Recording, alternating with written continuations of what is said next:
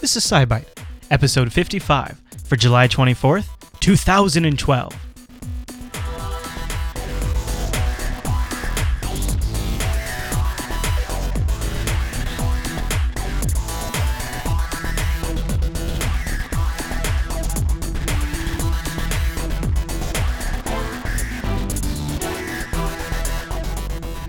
Hi, everyone, and welcome to SciByte, Jupiter Broadcasting's weekly science podcast. Live every Tuesday evening over at jblive.tv and released for downloads every Wednesday morning at jupiterbroadcasting.com. My name is Chris, and joining us, like every single week, is our host, Heather. Hey there, Heather. Hey there, Chris. Hey, Heather. Happy science to you. Happy science. What are we talking about this week? Today, we're going to take a look at digital vision, allergy treatments, storms, braziers, fire extinguishers, Alzheimer's research, spacecraft updates, remembering Sally Ride, and as always, take a peek back into history and up in the sky this week. Wow, braziers and storms? I better not delay us anymore. Let's get to the news.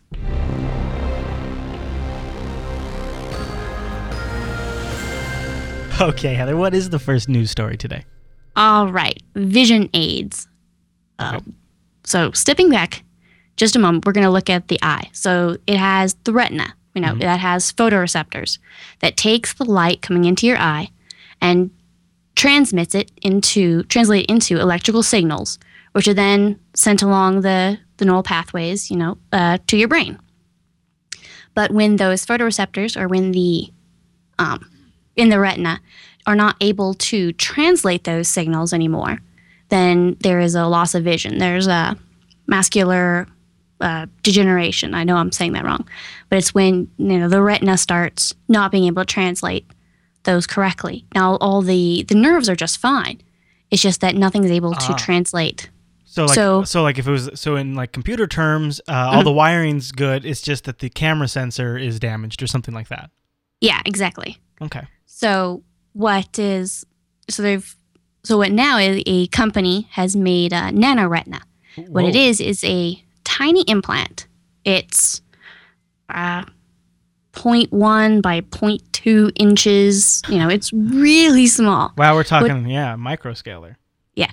But they insert it into the eye and attach it to the back onto your retina. Whoa. Yeah, it sounds really, really creepy, but it's minimally invasive. It can be done in 30 minutes or less. Wow. So it's like local anesthesia. It's just, no more scary than a cataract surgery. I mean, anything to your eye is kind of scary, but it's no more, complicated than that. Like an imaging sensor that they can install on top of your retina? Yes, literally. It's, ooh. Ooh as in, that's gross because I'm looking at a video and they're inserting it into somebody's eye, but that's ooh as in, that's incredible. Yeah, so, it goes into the back of your eye, onto the retina, and it just has little, stems that, presses down into the retina.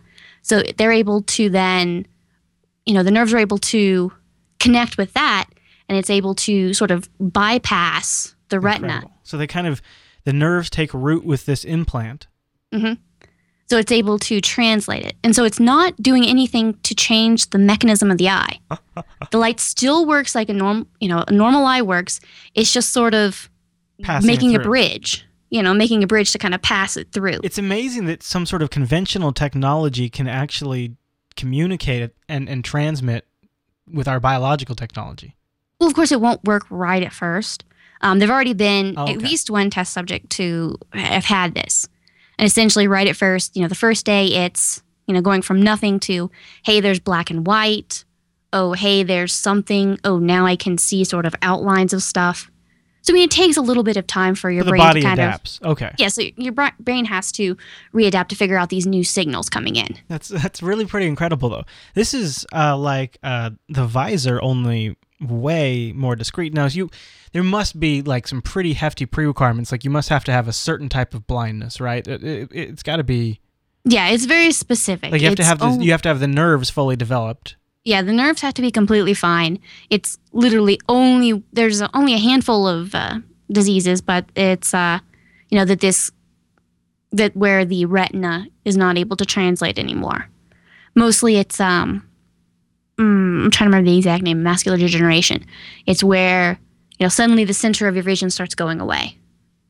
and then it just kind of billows out from there. Generally, people will just lose that kind of center, like your whole, like, you're looking at something and the outside of your computer has been able to see, but not your screen at all. Do you think, is this because it's just a straight pass-through? It's not really doing much more than just a bridge of the light? Is it not? Do you think it's not very likely that this is probably very out there? But I saw it mentioned in the chat room, so I'm going to bring it up. Okay. If the current stage just is a pass-through, but what if they could build one layer on top of that where they could actually superimpose an image? So it would be sort of like the light shines through through this image, and then the nerve would transfer that data back. So it would almost be like if you could have a heads-up display on one of these things. Like way, way down the road. I know that's totally crazy out there, but it could be an interesting, like, this is how we originally developed the technology, is to help with this kind of, life-altering issue that people have, and trying to give them some sort of semblance of vision back. And then it could always progress from that point to something much more mainstream. Like Google Glass is built in, as Dreams Void puts it. Sounds creepy, but a lot of technologies do go there. It starts off for one thing and then it translates into... it branches off to a whole bunch of other things. Yeah, totally. I mean, absolutely. Like, we've talked about exoskeletons, too, to kind of help people who are paraplegic, but they also have military applications so that soldiers can carry more equipment on the battlefield. Yeah. So it is like one of those things. This is only, the whole point is being able to, it's able to collect the light. It's just little implants that are able to take it and bring it there. Right. And the specific company has, specific algorithms that can do 100 levels of grayscale. It's not color, but it allows you to translate, a grayscale image. And the theory is that you could have it so that every pixel, every little bit could connect straightly to a neuron. And so they can actually get these, more and more detailed, as you increase the pixels, how many pixels you can implant on there. So it's able to do that. And it's kind of looking at some of these things where they're like, hey, this is an image and it gets better and it's better. It's like, better resolution on your computer screen. Mm-hmm. It's like if they're able to hit that up a couple notches, then it gets better and better resolution. Yeah. For some of these diseases, you only lose part of the vision. Right. But there is a rare case that you lose complete vision. And so in either way, whether you have only outlines of things you can see or sort of a rough grayscale, then any of those things is a mass improvement on massive, quality of life and being able to do things. In fact, there's other things like this. Another company, Second Sight, has retinal prostheses also. Okay. And so through these various things, now that one has like a little antenna and it has electrical case, so all these kind of things. But in either case, it's a couple of the people were able to say that large print held up close, they're actually able to read again. Jeez. Now, one thing with this, with this nanoretina is that, it has to be powered. But they've got it down so that it only needs, a tiny bit. It only needs like a microwatt. So what they do is they have, a set of glasses. And then they have built into that glasses a little infrared light that can shine into the eye. So it's not going to be damaged. But it supplies the energy to the chip. Oh, so they do have to wear it with a pair of glasses then? Yeah, so you have a pair of glasses that you put on and it powers your eyeball. Yeah, okay. So you're not going to look any different from, me who has, vision, but all blurry vision. But, so then this is actually a powered device. Okay, so it is doing some sort of active management of the signal. Yeah, it has. So wow. it is actually doing that. There is, algorithms input into it. They have a proprietary, and they're hoping to kind of get that up, as they increase that, they increase the size of the chip and all these type of things so that, the glasses can already provide up to, 3 milliwatts. So they're already above what it's required. So they have a little bit of wiggle room there. But it's, completely remote control. You just put on a pair of glasses and it, has a little light that goes bling, right into your eye and powers it. And it turns it off. No, then you start powering down, but that's okay. Yeah. But I mean, that'd be... When you're asleep, that seems reasonable. Yeah, when you're asleep, you generally don't have to look out of your eyes. Interesting. Most of the time. Interesting that was the very interesting solution to how they powered it. I didn't even realize. I kind of just thought maybe because it was just doing some sort of pass-through, it just didn't need it. But that makes sense. Yeah, wow. I mean, there's a little bit needed. This is really a piece of there. electronics. This is truly a little processor. Yeah, I mean, each little bit of this was kind of amazing to me that they were able to kind of, very simple treatment, put this kind of on the back of the eye and then power it through, remote control through glasses. It's really exciting in the fact that they've already had a few people that have had this done, and now they're moving on to larger trials. So hopefully, you're able to increase this and it can show. They think, accepted recovery times are a week. Okay, that'd be worth it, wouldn't it?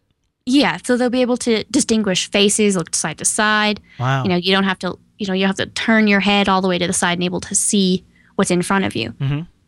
But they can already, certain people can already see, shapes and trap objects. So all these type of things are kind of coming together. But this nanoretina really intrigued me because if it's, it's ease of putting it on, it's, remote control, it's tiny.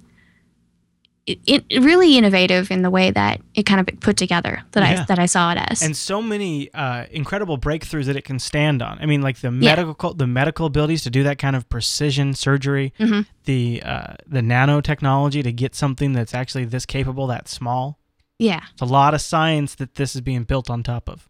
Yeah, and I also find it interesting that it doesn't require, any major changes to the eye itself. It's using the eye as it is and as it's built. It's just a tiny little blip on the back of your retina. And it's even more incredible that it's able to communicate, I think, with our nerves. And it's able to use our own body's communication system.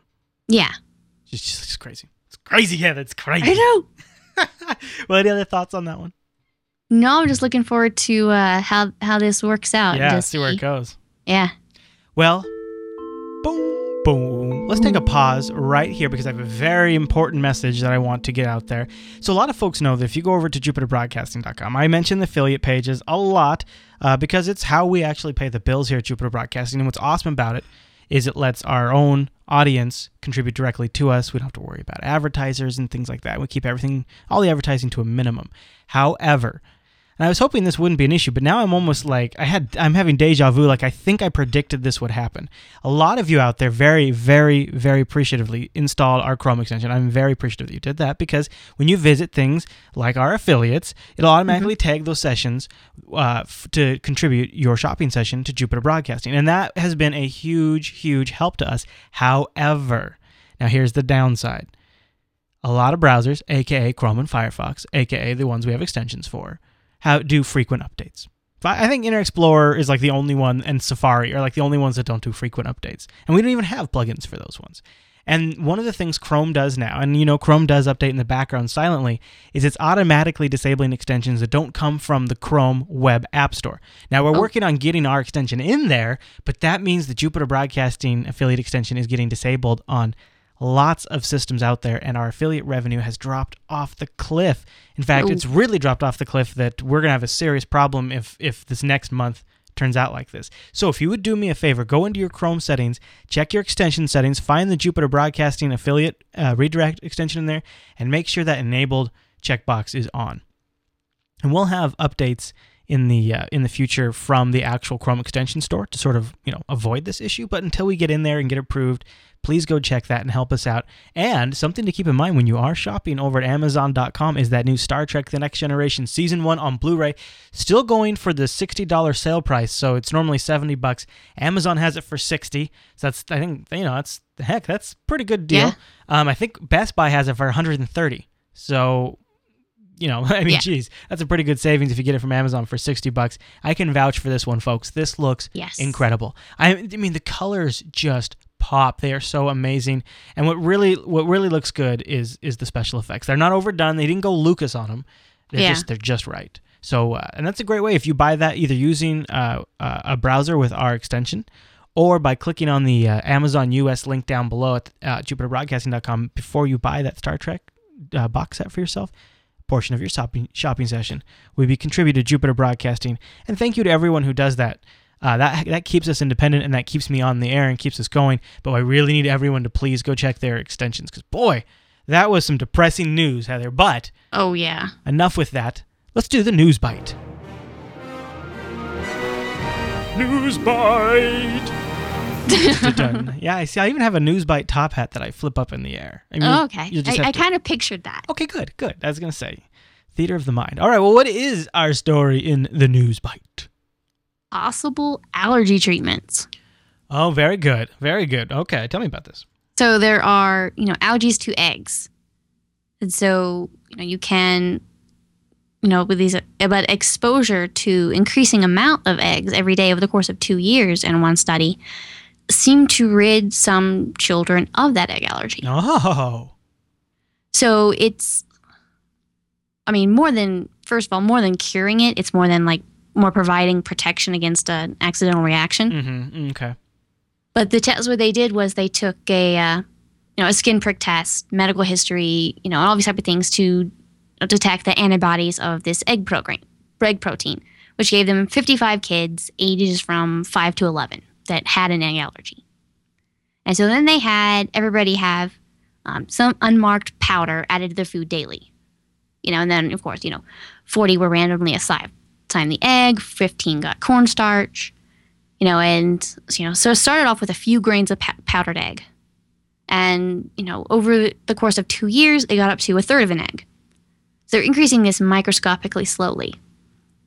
What was interesting is after 22 months, 30 of those 40 kids that were able to continue the treatment were able to just, consume a little bit of egg without having any reaction.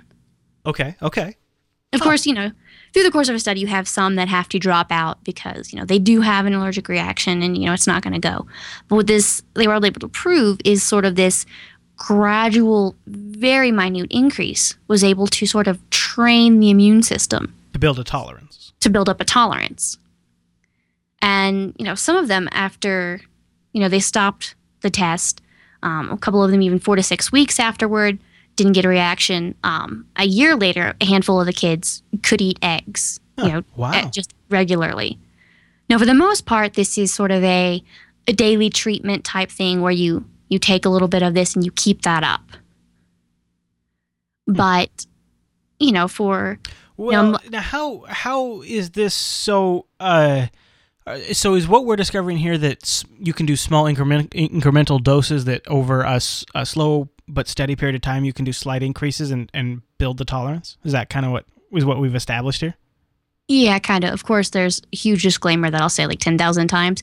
Do not try this at home under any circumstances. Yeah, for sure. I was going to say, I didn't really know that was in dispute. So my own personal experience with paleo diet is I cut out beer, and then I have to very slowly reintroduce it. I can't just, or else I'll get very sick. Yeah, and same with dairy. Is I have to very carefully, if you can't just go a hog. But now if I do a little bit here and a little bit there, and I kind of increase it over a period of 2 weeks, 3 weeks even, then I'm able to then just sit down and consume it regularly without any real side effects. Yeah, but there's a slight difference in the fact that, with egg, peanut, milk. Those are horrible ones, yeah. Yeah, they're horrible. It's not just that. It's an immune reaction. Even with, lactose intolerance, like I have, it's, the inability to break down those sugars. So it's something, in the body that's not able to do something. But for eggs and peanuts and milk, it is literally an immune system reaction. And just that's the key, right? Is that if people who get a wasp, sting them and they have to have, a shot right there ready before they're, go into very badness and have to visit the hospital. So what this is, for these people that, they want to go through and be able to test and see what, there'd be obviously a certain percentage of that population that might be able to do this treatment. So you could have it so that, because, peanut allergies are on the rise. Big time, some schools have to have, strict policies of no peanut butter whatsoever in the school, or they have to have, separate areas. I think everybody knows somebody in the family now that has a peanut allergy, where it seemed like, that wasn't the case, when I was younger. Yeah, I don't have it in my family, but some some of the soap at my work, there's a machine shop there, so it has to be a little gritty. And in one of those, there's peanut shells. So I always, remind the HR department, obviously we cannot, you're not going to discriminate against anything, but it's something to kind of pass by someone. Like there's a dog in the office. We have, peanuts in this soap, just so you're aware. Right.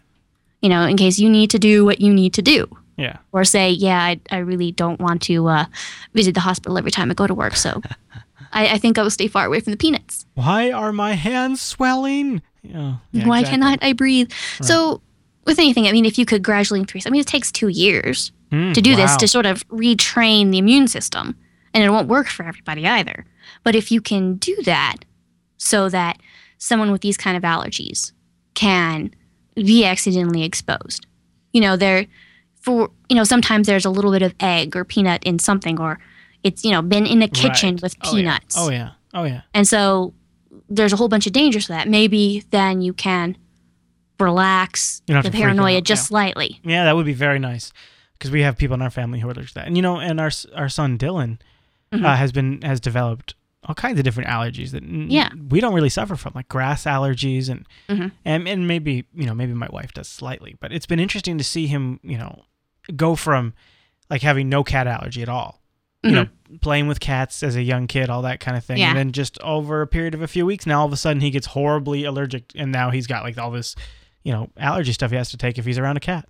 Yeah, and it'll change as he gets older too. I had one of my best friend's little sister had a severe allergy to penicillin growing up, and that was always fun. And she got retested when she went to go to college, and it was fine again.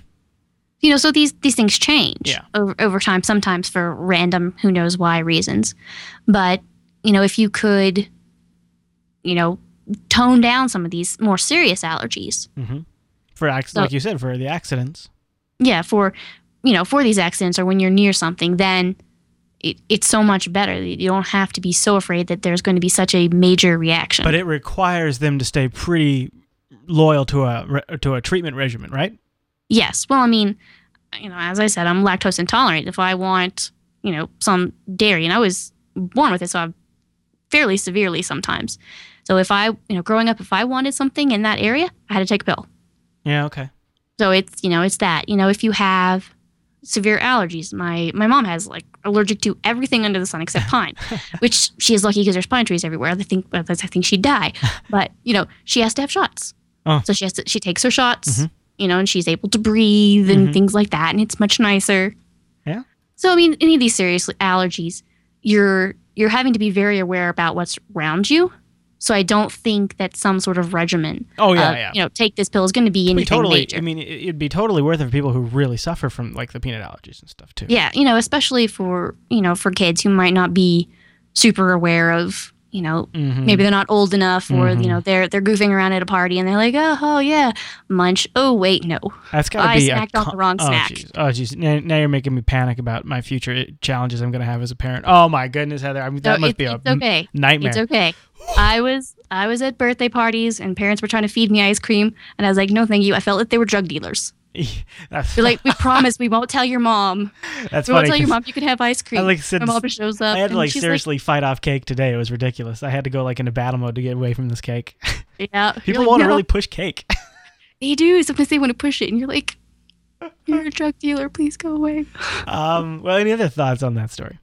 No, it's just a little bit of hope for people with, these more severe food allergies, and I'm really looking forward to seeing where that goes. All right, Heather World's armed and loaded. Let's launch into the 2-Byte News. 2-Byte News. Dun, dun, dun, dun, dun, dun, dun. 2-Byte News. Everyone waves their arm at the 2-Byte News. The 2-Byte News. All right, so what is the first story in the 2-Byte News? Okay, if you've ever thought you smelled an incoming storm, you're correct. I knew it. I know I wasn't crazy. Nope, none of us are crazy. So, some people have heard of this before, that it's the ozone.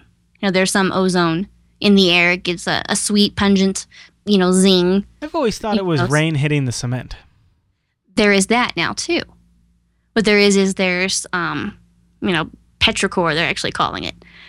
So, the first thing you smell is this ozone. And then you can smell, when the rain hits the ground and it hits, decomposing plant or animal matter and all this kind of stuff. And, and then it attaches to those and it throws this up in the air. Yeah. And then you're able to smell that. So it's, maybe this is how animals get a heads up on what's coming down. Because they got a better sense of smell. Yeah, microbiologists suggest that maybe that geosmin fragrance is actually like a beacon. Maybe helps camels find their way to desert oases. So it was one of these where there's multiple smells going on there. Now in the city, it's a little bit harder. Yeah. Because some of those smells won't come out, but in the suburbs or anything like that. There's definitely a smell when you're out. Yeah, when you're out, and I grew up in the suburbs, and there's definitely a smell. There's a storm coming. Gives you a chance to talk like some old Western guy.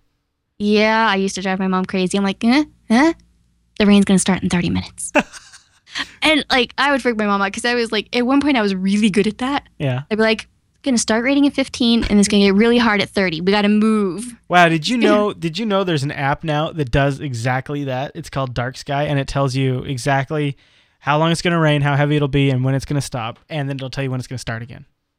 It's pretty crazy. It's great. Wow. It's like if you have a 20-minute window and you need to run somewhere, you need to know when the wind. This is an issue in Seattle. This is a problem. Yeah. You need to know when you're going to be able to run to go get something you don't want to get poured on. It's very cool. So you would have been very handy up here as a kid because that would have been a very in-demand skill. It would have been handy here in Denver. This time of year, they call it the monsoon season. Oh, okay, yeah. It's like every evening, like clockwork, so many times that it's like storm and gone. Storm and gone. And sometimes it's like pouring down rain and the roadways start flooding and then an hour later you're like, hi rain, bye. Now, you did promise talking about brassieres, didn't you? Yes, like bras. Yes. Like everyone kind of laughs and goes, you must not be talking about that. And yes, I am. So, we thought that there's, it went from the corset to this, maybe it's a little over 100 years old. Okay. But now archaeologists have found 4 linen bras dating back to the Middle Ages in an Australian castle. They were unearthed in 2008, and it was like in a whole bunch of different, over 2,000 textile fragments. Really? Yeah, and not just vaguely looking like, but that's totally a bra. Yeah, like a modern bra. Some of them actually were decorated with lace and ornamentation. Whoa, is this not ladies now. Okay. I couldn't tell what that was. I'm like, I don't going there. No, it's men. There weren't really ladies underwear. Those 600-year-old ladies were getting down with that. No, that's for the boys. Okay, well, those boys were getting down. I mean, that's never much. So didn't they credit? So I guess the man now that we've been credited as the inventor of the bra might be a scam. No, well, it might have just gone from bra to corset and then back again. So okay, so he kind of reinvented. Yeah, so kind of reinvented is one of those things often comes up is a new invention comes up and multiple people invent it practically at the same time. Yeah, like the TV and the phone. That's crazy. Yeah. Yeah, so there's a certain amount of technology there. So it went in waves. So nobody remembered that it started off that way, and then it went to the corset, and then it came back. But it's interesting. They actually found it in 2008, but they were really so taken aback, and they're like, "All right, we're going to double check this." So they carbon dated everything to make sure that everything was on the up and up before they came out and said anything about this. Huh. Well, so what does this now mean? Anything we just an interesting gives us just interesting insight on the past, I guess. Yeah, just interesting. Like you said, just interesting how it's going and how things kind of go back and forth, and just sort of a new. This is what we thought that this was how it works. We thought that this came in the last 100 years. Right. It was very straightforward, and now it's like, oh wait, maybe not. Love that. I love that. Yeah. Okay. Well, there you go. And pictures of what that looks like. And yeah, there's no doubt about it in the show notes. No, go to the show notes. There's a picture there. It's absolutely, there's just no question. All right. Well, this sounds really cool. Okay. A sound-based fire extinguisher. Yes. It's only just proof of concept stages. So, it's very early. They had 2 big speakers. There's a video in the show notes or in the enhanced audio version, probably. Mm-hmm. Probably. Good chance. There's a good chance. Two really loud speakers that blasted out sound at a specific frequency, and that was able to disrupt the flame. It sort of spread the heat over a larger area. There's the tone right there. That's the tone that kills fire. You like that? There you go. Now, can it be scaled up? We don't know. Who really knows? But there's very specific applications. If this actually works, imagine somebody suggested to me, what about a server room? Gosh, yeah, that'd be a great use for this. Or, something that you don't particularly want. Don't want water. Water spraying everywhere or any chemicals if you can help it. Because, there are various chemical ones. But maybe you'd like it so that, you turn on the, giant speakers and zoom. Yeah. And it helps do that. Now, this is on a very small scale. Will it actually work when it's, brought up to case? Could it even work in, military vehicles or anything like this? We're not quite sure, but... Another DARPA project. These guys get to work on the Yes. coolest stuff ever. Oh my gosh, their DARPA stuff is really crazy out there. Yeah. I've done a lot of, small business contract work, like with NASA, one with Department of Defense, tried to go for some Department of Energy ones. And then DARPA stuff is just like, what is the craziest thing you can think of? Yeah. And do you think you could do it? And are we interested? Go. Can it be done? Yes. Not can it be done. Do you have anything that sounds interesting enough for you to try it? Oh, okay. Just try it. Try to see if you can make it work. Gotcha. That's cool. Try it. Go ahead. Yeah. Can I get one of those jobs? I want one of those jobs. Yeah. Yeah. Good luck trying to get one of those contracts. You just have to get the right little. It's crazy, but those things are crazy fun. Yeah, I bet. Oh, well, so go check out this video in the show notes if you want to rock out to that tone. Yes. Yeah, that's got it right there. All right, now a couple of updates to get to.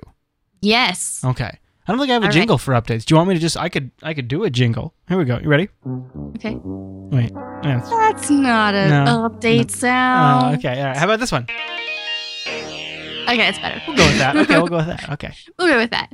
All right. We've talked about it quite a bit, but Alzheimer's treatments. Mm-hmm. Both of us have family members who have had to deal with this. Mm-hmm. We've talked about the thing that goes into the brain that attaches brain, sort of clogs up the receptors. Mm-hmm. Mm-hmm. So now there's a pharmaceutical company that says they found a drug that, if in larger clinical trials, might actually be able to stabilize patients and completely stop the disease. Whoa. So Really? it's a whole bunch of soup of antibodies, from blood donors. This drug is actually already approved for certain immune disorders. Okay. So it's already been. That means it's already been human tested. It's already been human tested, so it's approved. Now, because it's already in demand and it's based on a donor system, widespread use of this is kind of iffy. Okay. But what's promising is they only tested it on 4 patients so far, but they gave them this intravenous, medication, and they plateaued for 3 years. Mm. So they were able to, no decline in cognition, the ability to perform everyday tasks. Wow. Completely normal. Now, they're kind of holding off because, Alzheimer's does plateau. Okay. You'll get you'll have a decline and then it'll plateau for a little while. Then you'll have a sudden decline. And, that's kind of how it works. But they're, a 3-year, plateau kind of seems positive. It seems very positive now until they do, larger studies, double blind, so the doctor doesn't know, the patient doesn't know, nobody knows, except some bean counter hidden away behind a one-way mirror knows who's getting what to be able to sort of figure this out. Now, it'll also prove, what this doing is it's attacking the amyloid beta peptide. This is what I was trying to remember earlier. Okay. What we've, that's the thing that's clogging up the brain. We've been able to see it, on MRIs, be able to check and be like, hey, there it is. Right.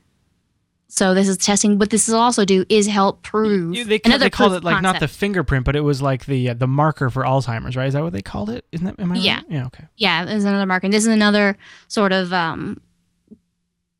it's another study that sort of proves if correct, that would be a marker. That would be sort of the target of what's going on. Huh. So, like I said, it's based on a donor program, so it's not like it can be, everybody can get it today.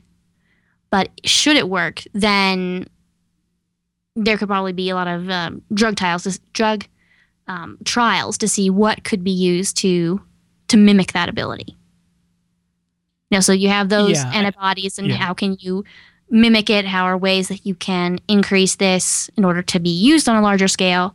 Because insurance companies don't cover it for Alzheimer's right now. There have been a couple people who've been able to afford the blanket cost, and treat themselves with this. But because it's used specifically for a couple of immune disorders, that's what it's approved for right now. But it is very promising when these type of things come out and they're like, oh wow, this also works for this disease, because it's a drug that's already had all the way to approval. It's something it's gone all the way there. And so now we found out that this might be able to be used to help, stabilize those amyloid beta peptides. And should they be able to find a drug that could synthesize that, to mirror what's going on, then the ability to stabilize that kind of a disease is amazingly, has a lot of potential that I want to be really excited when any of this stuff comes out.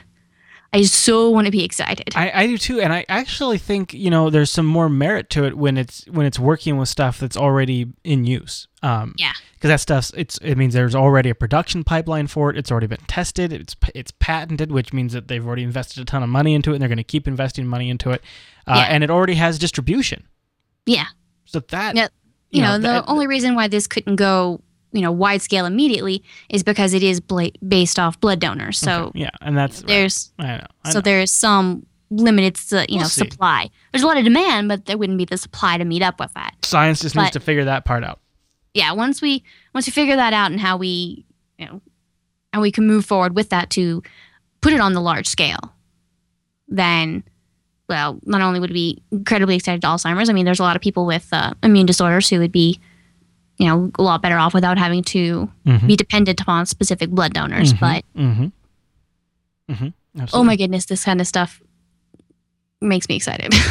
Very much so. And hopeful that it seems like we're getting one step closer each time. Yeah. I mean, it's been interesting just to follow the progress since we've been doing the show. There's been some there's very significant progress. And I guess that kind of makes sense that as you begin to learn more, it's sort of, you build steam. It's a snowball effect. Oh, definitely. They were able to, I remember, when we first talked about it, like, oh, wow, this marker, it's, since the smell goes first, hey, that's something to test off of. They're like, oh, wait, this marker gathers on the smell receptors. I wonder what that is. Oh, yeah, it's this. And That's right. clearing this out will improve the brain function and all these kind of things building up. And it feels like I'm not sure whether just like watching all the science news as closely as I am because of SciByte. I was like, am I just now seeing all the buildup about this, or is it just recently? It seems like it's a recent thing. I guess that's a good point. It could be a little bit of confirmation bias in some sense, but it does feel like it's I've never really heard very many big breakthroughs about it, or really any major progress on it until just recently. And I swear that's been. Because I followed it because of my family. I followed it a little closer than I think I would have normally. So I don't remember anything major jumping out at me except for the things we've really talked about. Yeah. That's awesome. So it's interesting another step, and I'm hoping that they can find a way to put this in a mass production. They can figure out that once they figure out that step, and when the phase 3 trials go through and that proves out, then looking forward to that day. Yeah. All right. Well, any other thoughts on that one? No. Now, this week, we lost one of our very own space pioneers, and honestly, she was too young. At the age of 61, Sally Ride passed away from her battle with cancer. And I'm sure you must have a few thoughts on this. Yeah. Well, first off, taking a couple steps back, everyone says, she's the first woman in space. Well, technically, first American woman. Right. There were 2 Russian cosmonauts, the first one back in 63, actually, who were able to go up first. Mm-hmm. But Sally Ride, oddly enough, she didn't start off saying, I want to be an astronaut. She was in, she saw an ad at the Stanford student newspaper that said, hey, NASA's looking for astronauts and, scientists and engineers. And at that point, they had only really done military personnel and, of course, men. It was the first class after Apollo. Because they, put us out and then they accept a certain, they call it an astronaut class. So they put this class together and included 6 women. Out of the 8,000 applications, they accept 35 people, 6 women. Actually, this group had a lot of firsts. It was first woman, first African American astronaut to go in space, and various things like that. But Sally Ride herself, just as a figure more than anything else for America. Growing up, I sort of, I remember very actively involved with, knowing names and dates and things for during the Challenger accident. Mm-hmm. And so she'd been up on, actually she flew twice on Challenger before that happened. Her only 2 flights were on the Challenger space shuttle. Mm-hmm. And so that had already been since set. So, growing up, it was like, women in space, cool. Right. That's a stamp. Right. Approval, big check mark stamp. Yeah, and it can happen. Yeah, and she was a physicist. She had a physics degree. I had my, I had just got a physics degree. That was also very important, wasn't it? That she wasn't military; she was a scientist. Yeah, she was. She was civilian. Actually, even to date, she is still, and will always be the youngest astronaut to fly on the space shuttle. Yeah. She was 32 years old, and she was the youngest. There you go. But, more than any, obviously sad, effect on me, but more than that, even post-NASA, she did a lot of educational stuff, which I have a lot of respect for. She was on the investigation panel for, the Challenger Columbia space accidents. Right. The only person to be on both. But she went to teach at the University of California after she left NASA, and then she founded her own company, the Sally Ride Science, in 2001. And that started, its whole goal was to get kids, like middle school type age kids, involved with science. She did moon camp. We talked about it for the earlier this year with the, lunar orbiters that were looking at the gravity of the moon, ebb and flow. Mm-hmm. And they had the moon cam, that little imager on there that kids in schools could apply to get a picture taken of some part of the moon. And she, before that, in 95, she actually had what was called the Earth Camp, KidSat at the time. So it was on space shuttles, and then it moved on to the space station where kids could go on and say, I want a picture of this part of the Earth. So it was sort of bridging the gap, and almost like scientists request time on the Hubble. Like, I want to look at this object. Oh, yeah. That's how I equate it. Right. It's like kids were able to, fill out a form, talk about, what they wanted to do, where they wanted to look, and then, submit it so that a picture of, the Earth or the moon could be taken and they could get their data. And, she wrote half a dozen books or so, links to a whole bunch of those in the show notes. So as a figure more than anything, she flew on the shuttle twice. It was there. It was saying, hey, she can do it. There were 6 women. Any one of them might have been the first. But it was just doing that. And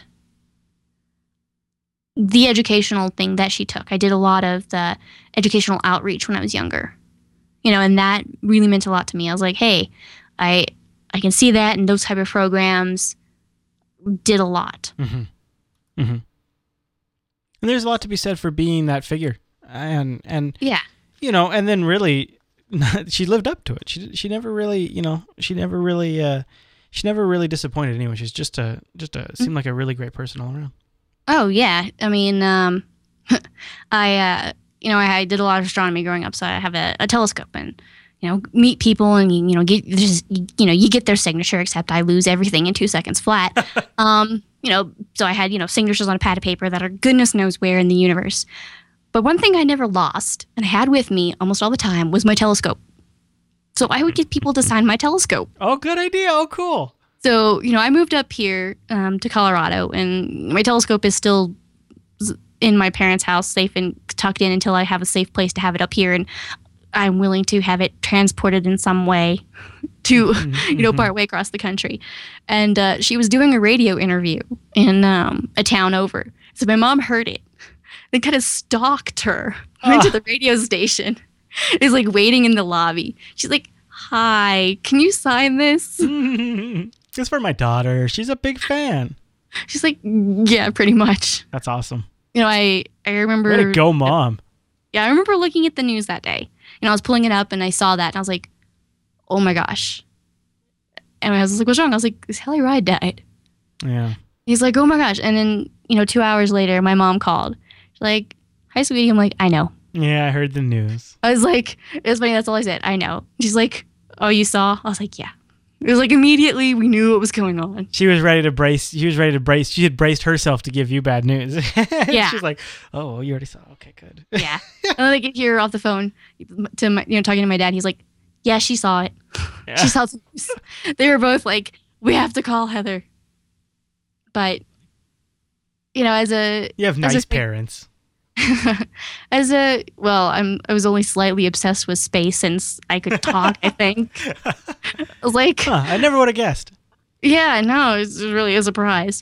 But, the fact that she was there and she was able to say, that I never thought that it wasn't possible, that, I could do it if I wanted to be an astronaut, if I could do that, I could do that. If I wanted to, go into physics and do whatever I wanted. And the fact that she was, she continued to work, trying to educate kids, trying to push kids in the math and the science to instill in them that, it's possible help get exciting curricula and materials to schools. Engage. Yeah, because so often it's hard for some teachers to talk about some of these sciences. They may not know a lot about. I had a couple teachers who knew I was so obsessed that, somebody'd ask a question. They're like, "I don't know, Heather, what's the answer?" They're like, "Oh, blah, blah, blah." We're like, "All right, good. That was the answer." Early Wikipedia. Yeah, it was a little like that. So it's, a lot of teachers cannot be up to date on so many of these different sciences.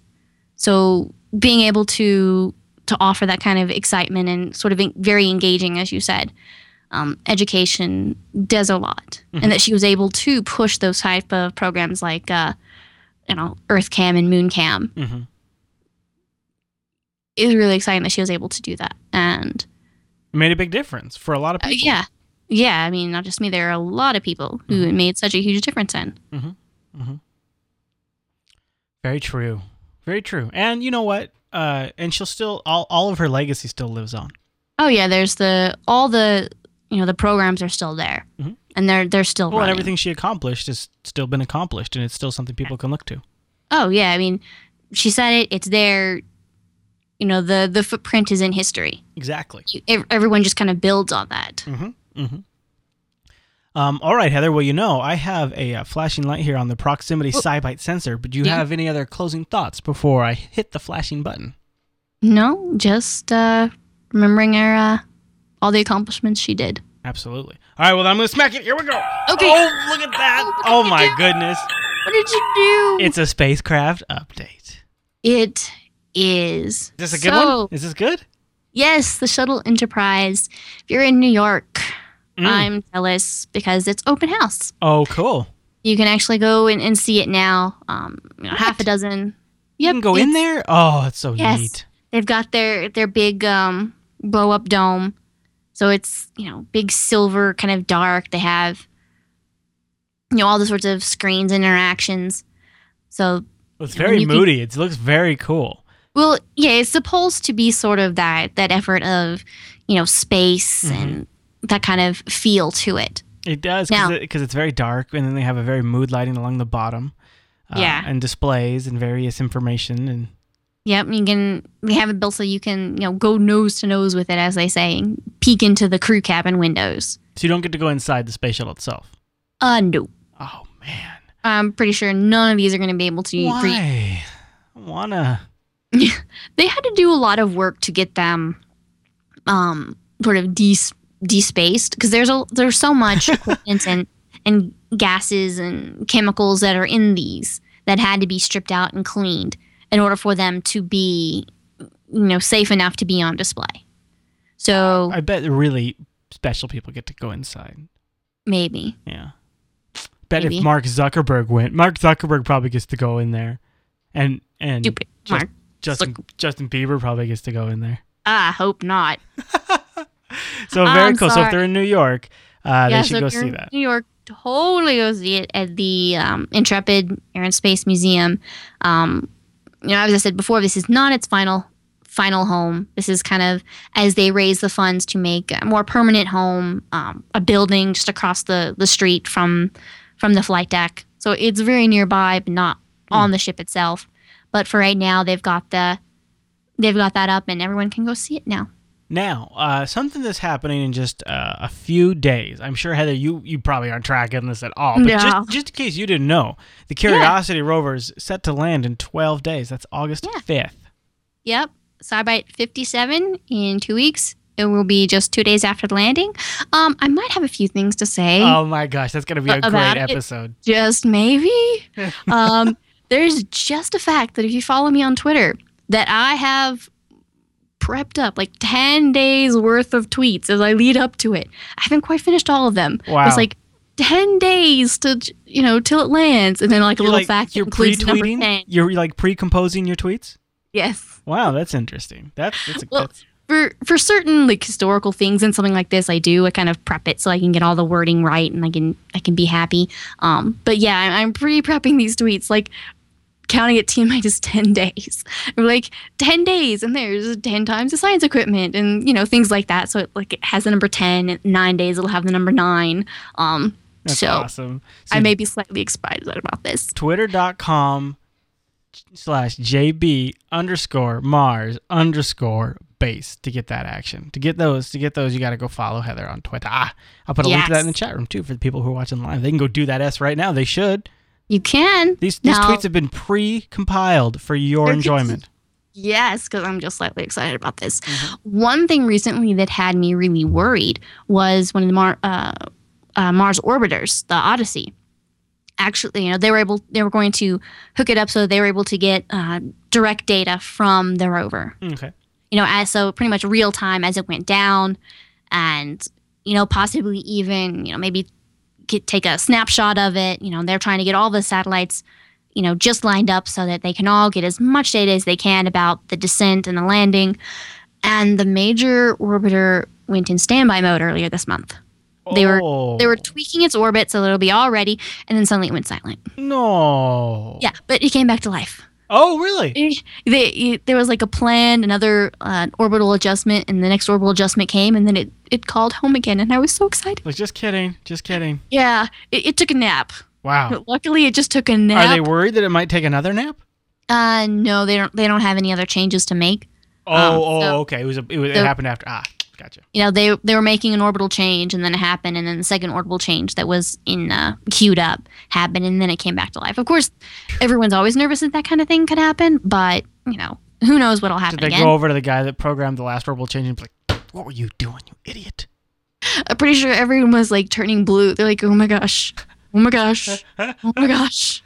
Oh wow! Well, I can't wait to talk about that. So that'll be just a couple of weeks. Yeah, it wouldn't have affected anything, but it would have just slowed down the data rate. And right. And you want your feed. Yes, I want it as quickly as possible. I want to know exactly what's going on. All right, Heather, we'll step in the time machine because it's time we go back. Whoop, here we go. Close the door. Close the door. Jeez. You got to remember not to wear fur when we go in this thing. What? I tell you, it's the static. All right, well, this first destination is 85 years ago, July 29th, 1927. What happened? I'm trying to breathe after your... After my fur comment? Yes. What can I say? I love the fashion, Heather. I love the fashion. All right, I need a separate time machine. So, 85 years ago, not quite as funny as we were talking about, but the iron lung, the first one, was installed at Bellevue Hospital. Wow. So, post-war polio epidemic, it affected the muscles, and for some people it affected the diaphragm, so that they could not breathe in and out. So what this was, they stuck him in this giant, what they called iron lung, little head stuck out, and it was a bladder. It was a chamber, Yeah, a chamber with a little bladder, and they would increase and decrease the pressure in there to sort of force the chest cavity to expand and contract, to sort of, aid breathing. Wow. So, it would, It was pushing and then rescinding on the chest. That's how it was doing it? Yeah, so it's like sounds hard on the ribs. Not that excessive. I mean, think of a balloon. You blow up a balloon in Oklahoma, and then you go up to the top of the mountain in Colorado, and it gets really big. Oh, the pressure, I see. Because you've reduced the pressure on the outside, so it gets bigger. Gotcha. And so now you go down to the Gulf of Mexico, and you're like 1 foot elevation, and the balloon is smaller now. So that's all it was doing, is it was increasing and decreasing the atmospheric pressure just that much, so that it would sort of just enough to pull the chest cavity open and out just a little bit to give it that aid in order to breathe. But the downside is you were stuck in these machines, and at some points there was like, you go to a hospital and there would be a room full of these machines with kids in them and stuff like that. I mean, it really got pretty crazy. Yeah, I mean, it's very rarely used today, but there was a severe epidemic, and it was, once they found this out, it was, you could keep people alive with it. Yeah.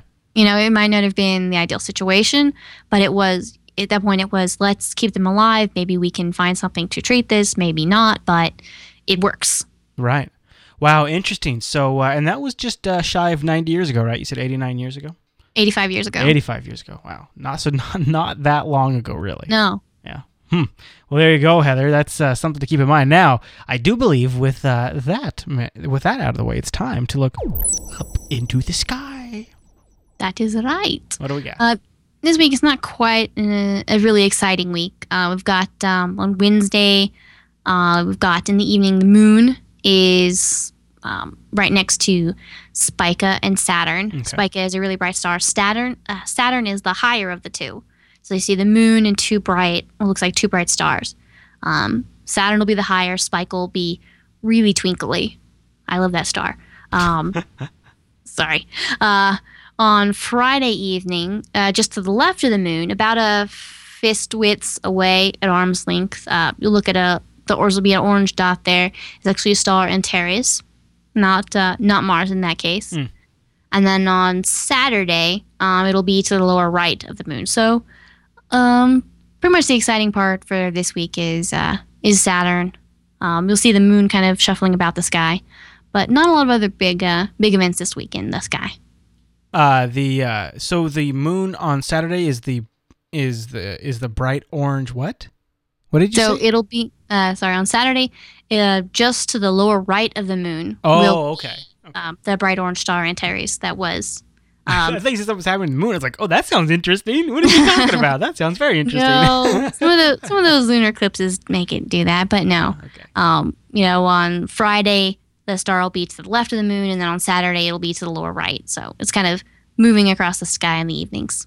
Well, there you go, Heather. I think that's the whole show, yeah? I think so. All right, everyone. Well, here's the detail. You can watch SciByte live Tuesdays at 7:30 p.m. Pacific over at jblive.tv, or catch it for download Wednesday mornings over at jupiterbroadcasting.com. Be sure to check those show notes and get all the goodies that Heather puts in there. And Heather, thank you for a great show. Thank you. All right, everyone. Well, thank you for tuning to this week's episode of SciByte, and we'll see you right back here next week.